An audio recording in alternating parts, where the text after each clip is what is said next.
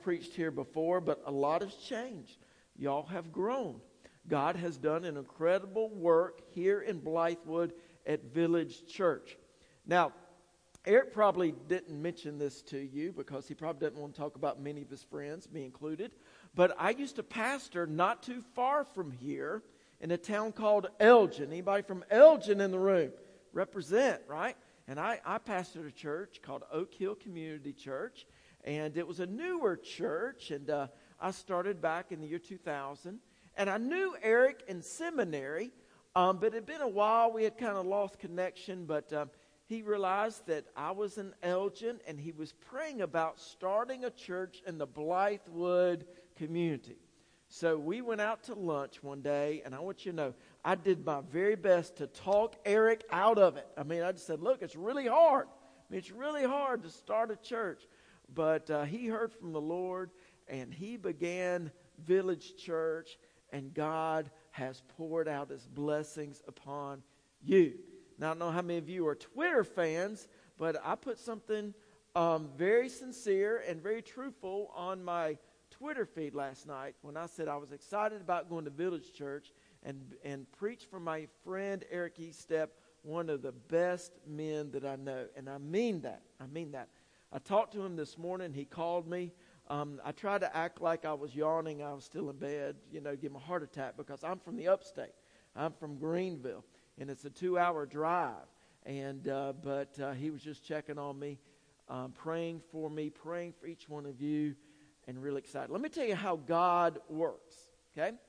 There are 66 books in the Bible. You probably know that, all right? 66 books in the Bible. And Eric said I could preach whatever I wanted to preach. Well, earlier this week, I decided to preach from Proverbs chapter 8. So I look on your website, and I realized that y'all are in a series in Proverbs. Is that awesome or what? I mean, so, you think we just kind of make these things up. We don't. Listen, God's at work, so God knew what he wanted me to preach. So if you do have your Bibles, I want you to turn to Proverbs chapter 8 as we continue our series, I guess I can say, from Proverbs, getting wisdom from God. Proverbs chapter 8. Maybe you got your digital device. You can find Proverbs 8 there on your phone. Proverbs chapter 8. I'll be preaching from the New International Bible. I'm excited about all the books of the Bible, but Proverbs 8 and the book of Proverbs have been very special to me. I don't know about you, but personally, I need wisdom like all of the time. Every day, I am in search of wisdom. I know this is hard for you to believe, but I'm just like you. I make a lot of goofy decisions. I make a lot of dumb mistakes. There is practical, personal wisdom in Proverbs. And I don't know what's going on in your life today, but probably some way, somehow, you can apply Proverbs. And I want to tell you this. It is more current, the book of Proverbs, than today's newspaper. I promise you.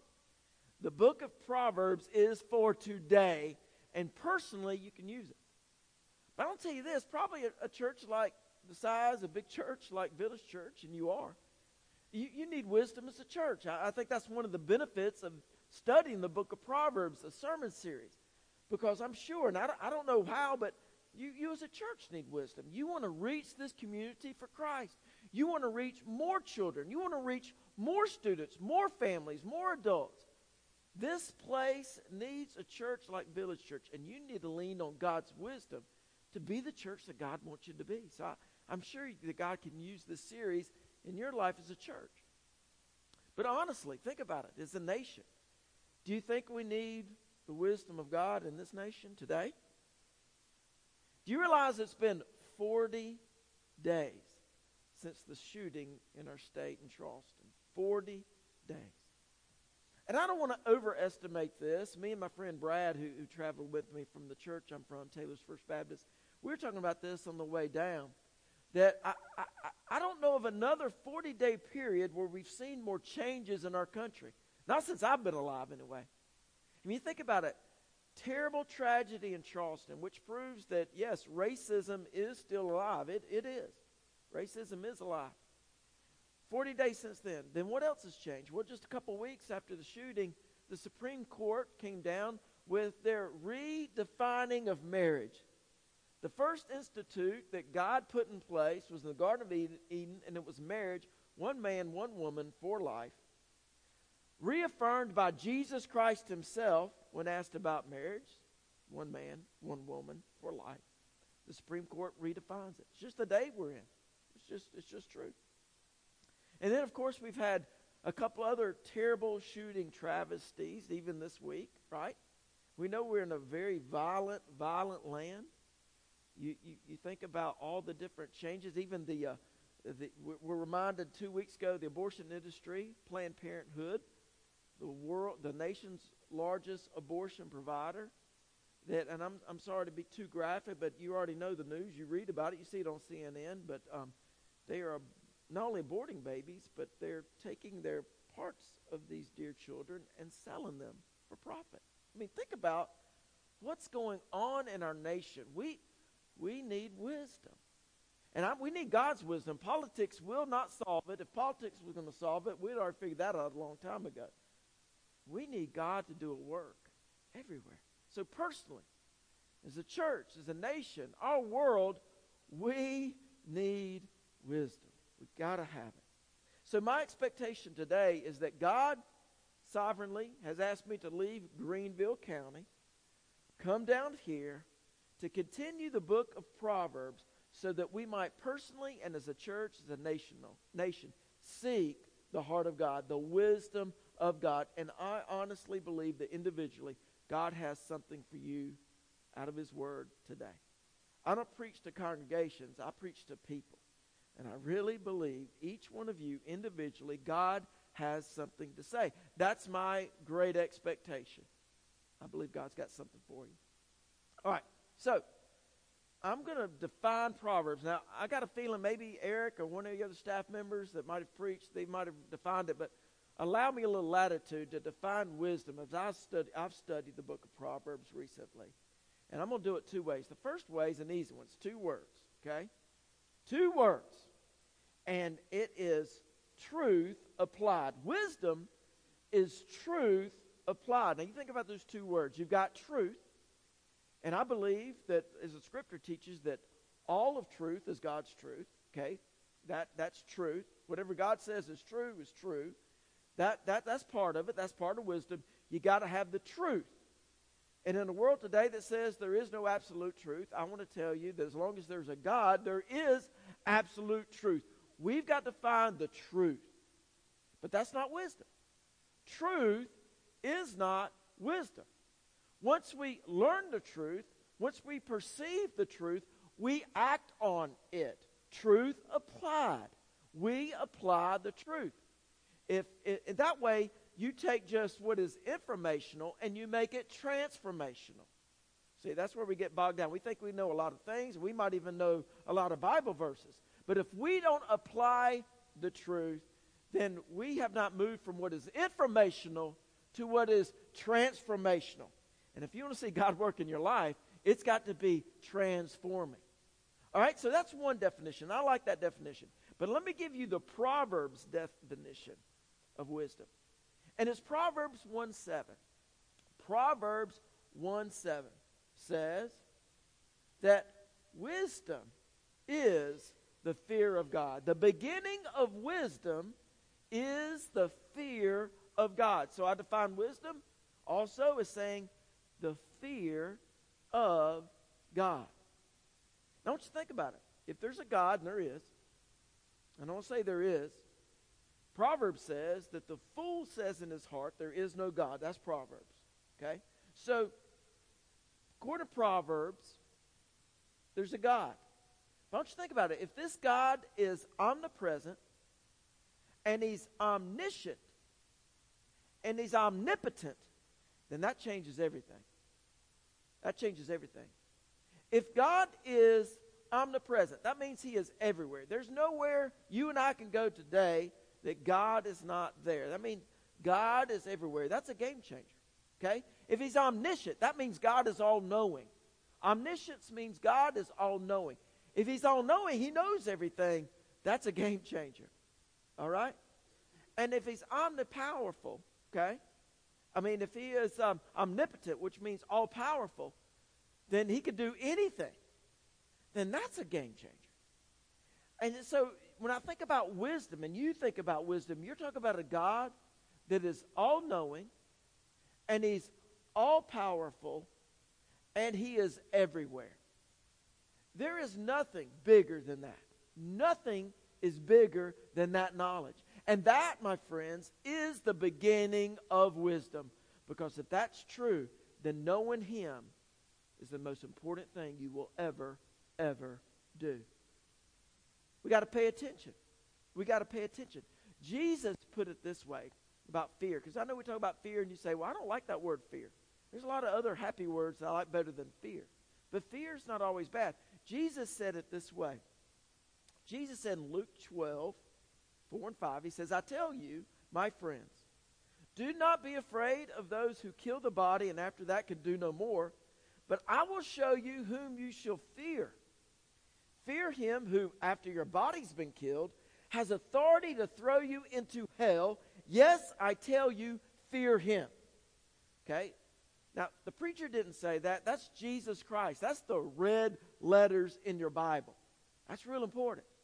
And he says there's something we should fear. What do we fear? We fear God. In this way, fearing God is a wise move. And we know that. It's not bad to fear things. It's not always bad. You know, when I was in middle school, and I know we got some middle school students in here. When I was in middle school, I realized that there were things to fear, you know. I mean, if you're in middle school, there's something you're scared of. Some things you probably ought to be scared of.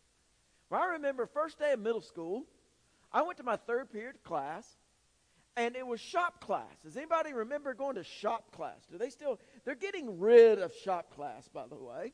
All right? No, there's not as many shop classes, but I went to shop class, and I didn't grow up around a lot of machinery and this kind of thing. My dad, I didn't know the difference between saws. I mean, I'd heard of circular saw and table saws and jigsaws. I thought jigsaw was a puzzle. I didn't know much about saws. And I was scared of saws. You know, I just didn't know much about it. Going to shop class, and you know, you can smell all these different kind of smell. You know, the sawdust smell. And these machines make a lot of noise. I mean, it's real loud in shop class. And you go in there, and I sit down around one of these tables on the front row, and I'm a little discombobulated. I don't mind telling you. But then something happened that I'll never forget. My shop teacher came in. You say, why would you forget that? Well, I don't really remember exactly what he looked like. I don't remember how tall he was. I don't remember what age man he was, but there's one thing that I noticed right away. I noticed his hands. And you might think, well, they probably had a lot of calluses because he worked with his hands and whatnot. No, that's not what I noticed. I looked at his hands, and I noticed that he was missing some fingers. All right? I'm just being honest. I mean, you can't help but notice. You're in middle school. I mean, he's missing some digits. And he's averaging about 3.5 fingers per hand. I mean, and I'm already scared. I'm in the front row, and he's talking to us, and I'm like, man, I'm getting out of here. As soon as I get out of here, I'm dropping this class. I'm going to take me some home economics, you know. I'm going to take my chances with the sewing machine. I mean, that's how I'm going to roll. I just can't wait to get out of there. And he says, now listen, he begins to talk, and I couldn't escape. And he said, listen, boys, I want all of you to listen to what I'm about to say. And I'm kind of dialed in to what he's going to say next. And he says, and I'll never forget, he takes his hand, and he takes that nub of a finger, and he shakes it at us, and he says, you want to be careful around here. You want to be careful around here. I'm like, hey, man, you had me at hello. I mean, I am all ears. Listen, I am dialed in when he is telling me to say, I was scared. I had fear. Look, fear's not always bad. Let me tell you, the most important thing, if we're going to have wisdom, then we must fear him. We must fear God. That's what he says. The beginning of wisdom is to fear him.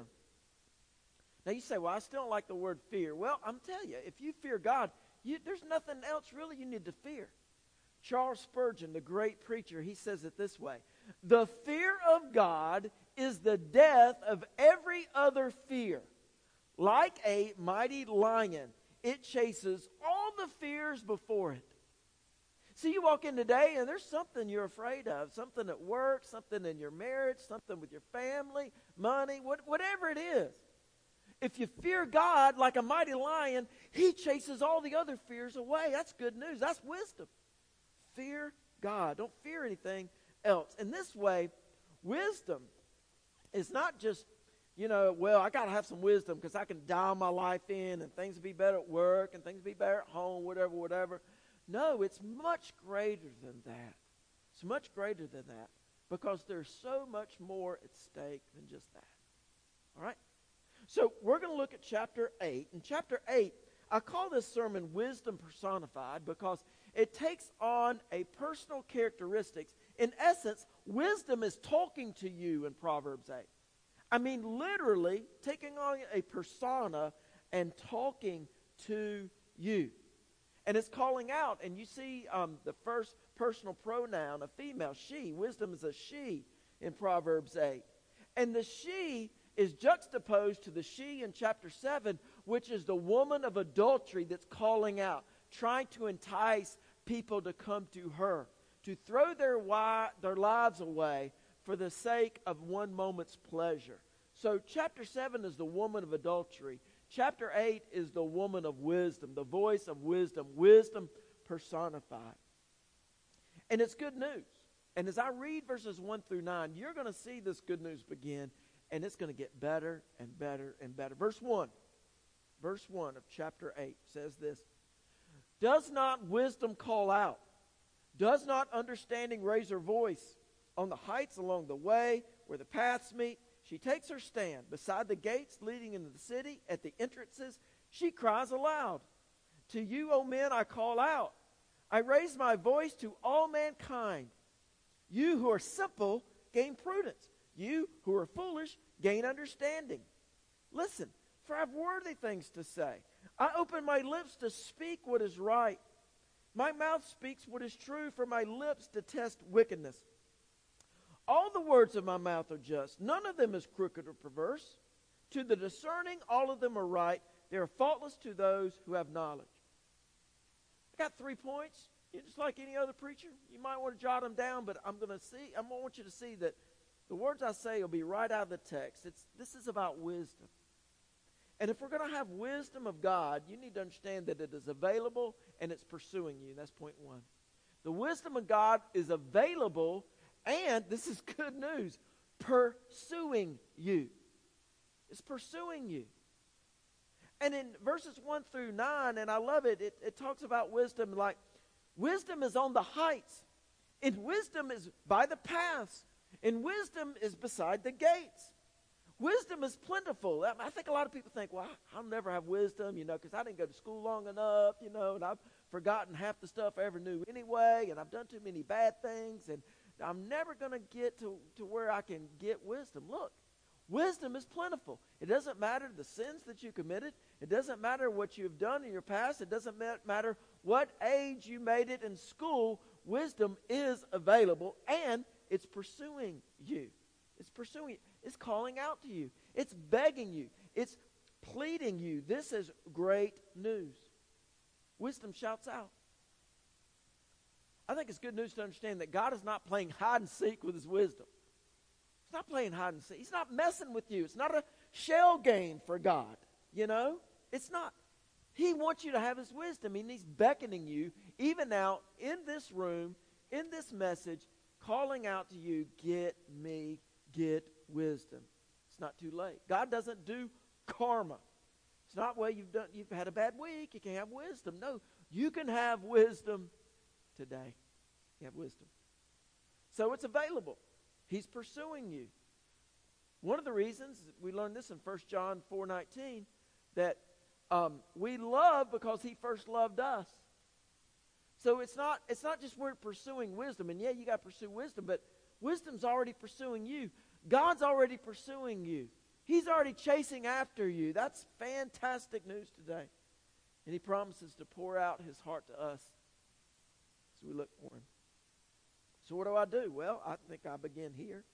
And this is the Word of God. This is the Bible. This is the Scriptures. It's available. If you don't have it here, you have it on your iPhone. We can get almost any question answered today.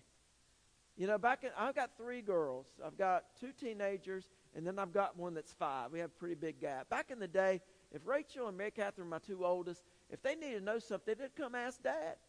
They'd just ask me, say, Dad, what do you think about this? You know, who was the 3rd president? Or, you know, who's the governor of such and such? And I may or may not know the answer. But now my 5-year-old doesn't do that. When she wants to know something, she goes and finds this and brings it to me and asks me.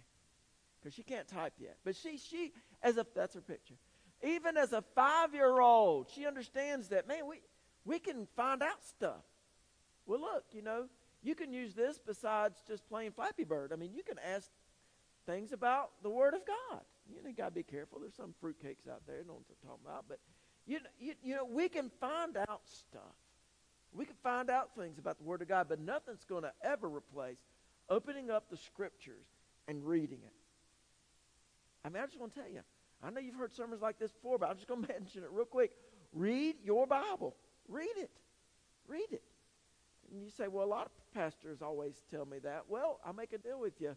If you start doing it, we'll stop preaching it, okay? I mean, that's just the deal. Just read it. It's the wisdom of God. I mean, it's right there available to us.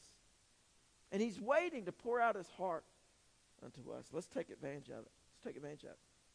All right, verses 10 through 21. Love this section.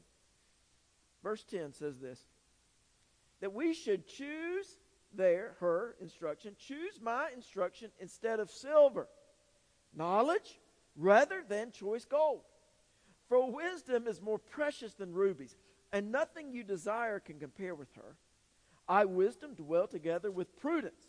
I possess knowledge and discretion. To fear the Lord, there's that fear again, is to hate evil. I hate pride and arrogance, evil behavior and perverse speech. Counsel and sound judgment are mine. I have understanding and power. By me kings reign, and rulers make laws that are just. By me princes govern, and all nobles who rule on earth. I love those who love me, and those who seek me find me. With me are riches and honor, enduring wealth and prosperity. My fruit is better than fine gold. What I yield surpasses choice silver. I walk in the way of righteousness along the paths of justice, bestowing wealth on those who love me and making their treasuries full. Second point out of verses 10 through 21 is this: the wisdom of God is lucrative and unmatched. The wisdom of God is lucrative, okay? And it's unmatched. So we already talked about this pursuing you. Well, this is good news. I mean, I told you the chapter 8 keeps getting better and better and better. It says that the wisdom of God is lucrative. Okay, it's rich. I mean, it's for your own best interest. And it's unmatched. There's nothing else like wisdom. Nothing else. So think about it. Wisdom is in your own best interest. That's okay to say that. It's okay to want that. It's okay to look out for your own best interest. Now, yet you got to be careful. But think about it. God's saying, I want you to have my wisdom because it's best for you. That's okay to say. That's good news. And it's lucrative. And it's unmatched. There's nothing else like it. It's profitable. Solomon, who wrote most Proverbs, says it this way, and I just read it, that this wisdom beats rubies, and it's better than riches, it's better than all the treasuries, it's better than silver, and it's better than fine gold. Now think about it. Now, Solomon had all of this stuff. And he said, look, I can compare and contrast. And wisdom far exceeds anything else that I have. Wow. We need to hear that today. Let that truth sink in. And I like to say it this way, that God is just better. God's better. Anything you can imagine that you think you might want, God is better. God's better. I mean, he really, really is. And the people that have had experienced God and riches, like Solomon, hello, he says he's better. He's better. Now, one of the things Solomon did, he probably shouldn't have done, is he got married a whole lot of times, you know. All the men in here. Think about having 700 wives, you know. You're trying to keep track of one, okay. Solomon had 700 wives. You know what he says? Solomon says, listen, guys, you think that sounds good and everything. Wisdom is better. Wisdom's better than all of that. No matter what Solomon, he didn't deprive himself of anything that his heart and his eyes wanted. Read the book of Ecclesiastes, right? And he says, God's better. Wisdom is better. And then he makes that point by wisdom, kings rule and governors rule and all that stuff. Look, God's wisdom is so much better. Now, don't confuse this with the prosperity gospel, okay?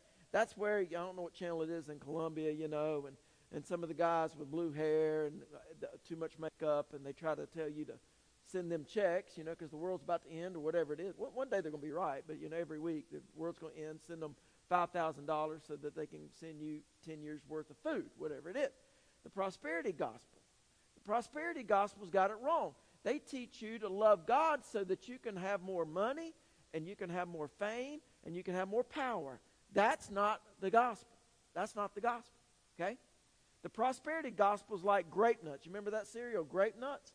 There's no grapes, there's no nuts. Prosperity gospel, there's no prosperity, and it's not the gospel, okay? That's just the truth. Here's where they get it wrong. The prosperity gospel says God will give you things in this life so that you may have joy. Some churches preach this. Prosperity gospel says God will give you things in your life so you may have joy. But the true gospel says God gave you Christ to be your joy for this life and the next. We have joy because we have Christ. We're in a relationship with God. We're in a relationship with the wisdom of God. And in that is our joy. It's not all the worldly stuff that's going to go away anyway. That's the gospel, and it's better. It's so much better. The wisdom of God's lucrative. It's unmatched. Well, there's one other section, verses 22 through 34. And I want to read these quickly. You'll love, just let these verses sink in to the end of the chapter. Verse 22 says, "The Lord brought me forth as the first of his works. Before his deeds of old, I was appointed from eternity. From the beginning, before the world began, when there were no oceans, I was given birth. When there were no springs abounding with water. Before the mountains were settled in place, before the hills, I was given birth." Wisdom of God. "Before he made the earth or its fields or any of the dust of the world, I was there when he set the heavens in place. When he marked out the horizon on the face of the deep. When he established the clouds above and fixed securely the fountains of the deep. When he gave the sea its boundaries, so the waters would not overstep his command. And when he marked out the foundations of the earth, then I was the craftsman at his side. I was filled with delight day after day, rejoicing always in his presence, rejoicing in his whole world and delighting in mankind. Now then, my sons, listen to me. Blessed are those who keep my ways. Listen to my instruction and be wise. Do not ignore it. Blessed is the man who listens to me, watching daily at my doors, waiting at my doorway. For whoever finds me finds life and receives favor from the Lord. But whoever fails to find me harms himself. All who hate me love death." The final point in Proverbs chapter 8 about this wisdom of God is this. The wisdom of God is the divine designer. The wisdom of God is the divine designer. You see, this is eternal wisdom. This isn't just wisdom from a couple thousand years ago, and we read it, and yeah, that's nice and all. No, wisdom is the divine designer himself. You say, well, how do you know that? Well, just read all of it. Many times he says, I was there when he set the heavens in place. This is way before the Garden of Eden. I was there when he marked out the horizons. I was there when he established the clouds, when he gave the seas its boundaries, when he established the deep. The wisdom of God was there, the craftsman at his side. The divine designer himself is the wisdom of God. And I love the way that 1 Corinthians chapter 1, verse 18 says it. And I want to read it because you're going to say, well, who is this wisdom of God? I mean, it sounds beautiful, Doug, and all that stuff. The wisdom of God is not a what, it's a who. The wisdom of God is not a what, it's a who. Verse 18, "For the message of the cross is foolishness to those who are perishing, but to us who are being saved is the power of God. For it's written, I'll destroy the wisdom of the wise, the intelligence of the intelligent I will frustrate. Where's the wise man? Where's the scholar? Where's the philosopher of this age? Has not God made foolish the wisdom of this world? For since the creation of the wisdom of God, the world through its wisdom did not know him. God was pleased through the foolishness of what was preached to save those who believe. Jews demand miraculous signs. Greeks look for wisdom. But we preach Christ crucified, a stumbling block to those whom God has called, both Jews and Greeks. Christ, the power of God and the wisdom of God. The wisdom of God's not a what. The wisdom of God is a who. If you know Christ, you have the wisdom of God. If you know Christ, you have the wisdom of God. It's not just about trying to get your life dialed in. I mean, sure, there's practical wisdom. I said that already. And if you've been reading Proverbs through this series, then you've found that to be true. God will use it every day of your life. But it's better than that. Chapter 8 keeps getting better and better. Jesus Christ, he is our wisdom. Both the power and wisdom of God. That's why Village Church preaches Jesus Christ. That's why we're beckoning to this community.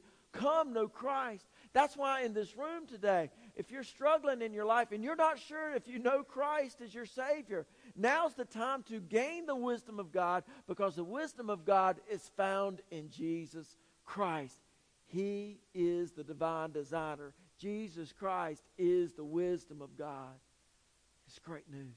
It's better than wisdom being lucrative. It's better that wisdom is plentiful. He's Jesus. And if you want wisdom today, you've got to be in a relationship with Jesus. And the stakes are high.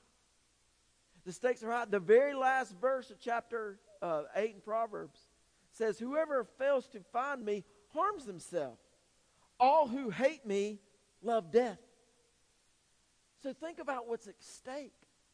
I mean, this is important for every boy, girl, man, and woman in this congregation today. Do we know this manifold wisdom? And we know him only if we know Christ. We're in a relationship with Christ. So that's where we begin. You need wisdom? Do you know Christ? Now, I know some of you in this room already have a relationship with Christ, but some of you do not. So here's the challenge. In just a second, I'm going to pray. And after I pray, we'll take an offering and everything. There will be some people in the lobby there, and they have ribbons. They would love to talk to you about a relationship with Jesus Christ. I mean, they would just love it. I would love to. Becky would love to. Any other staff would love to talk to you about a relationship with Christ. But here's the other thing. Maybe you already have a relationship with Christ, but you haven't been walking in wisdom. And now's the time for you to come home. Just like the prodigal son said, I'm ready. I'm ready to turn my attention away from all this other stuff. And I want to embrace Christ. I want to embrace his wisdom. I need it. My family needs it. This church needs it. And that's your decision today. Some of you in a room this big, you need to be baptized. There's a decision you need to make to be baptized. You're going to join some of these other teenagers and boys and girls and other adults that are waiting to be baptized. Say, yep, I'm ready to jump in. I'm ready.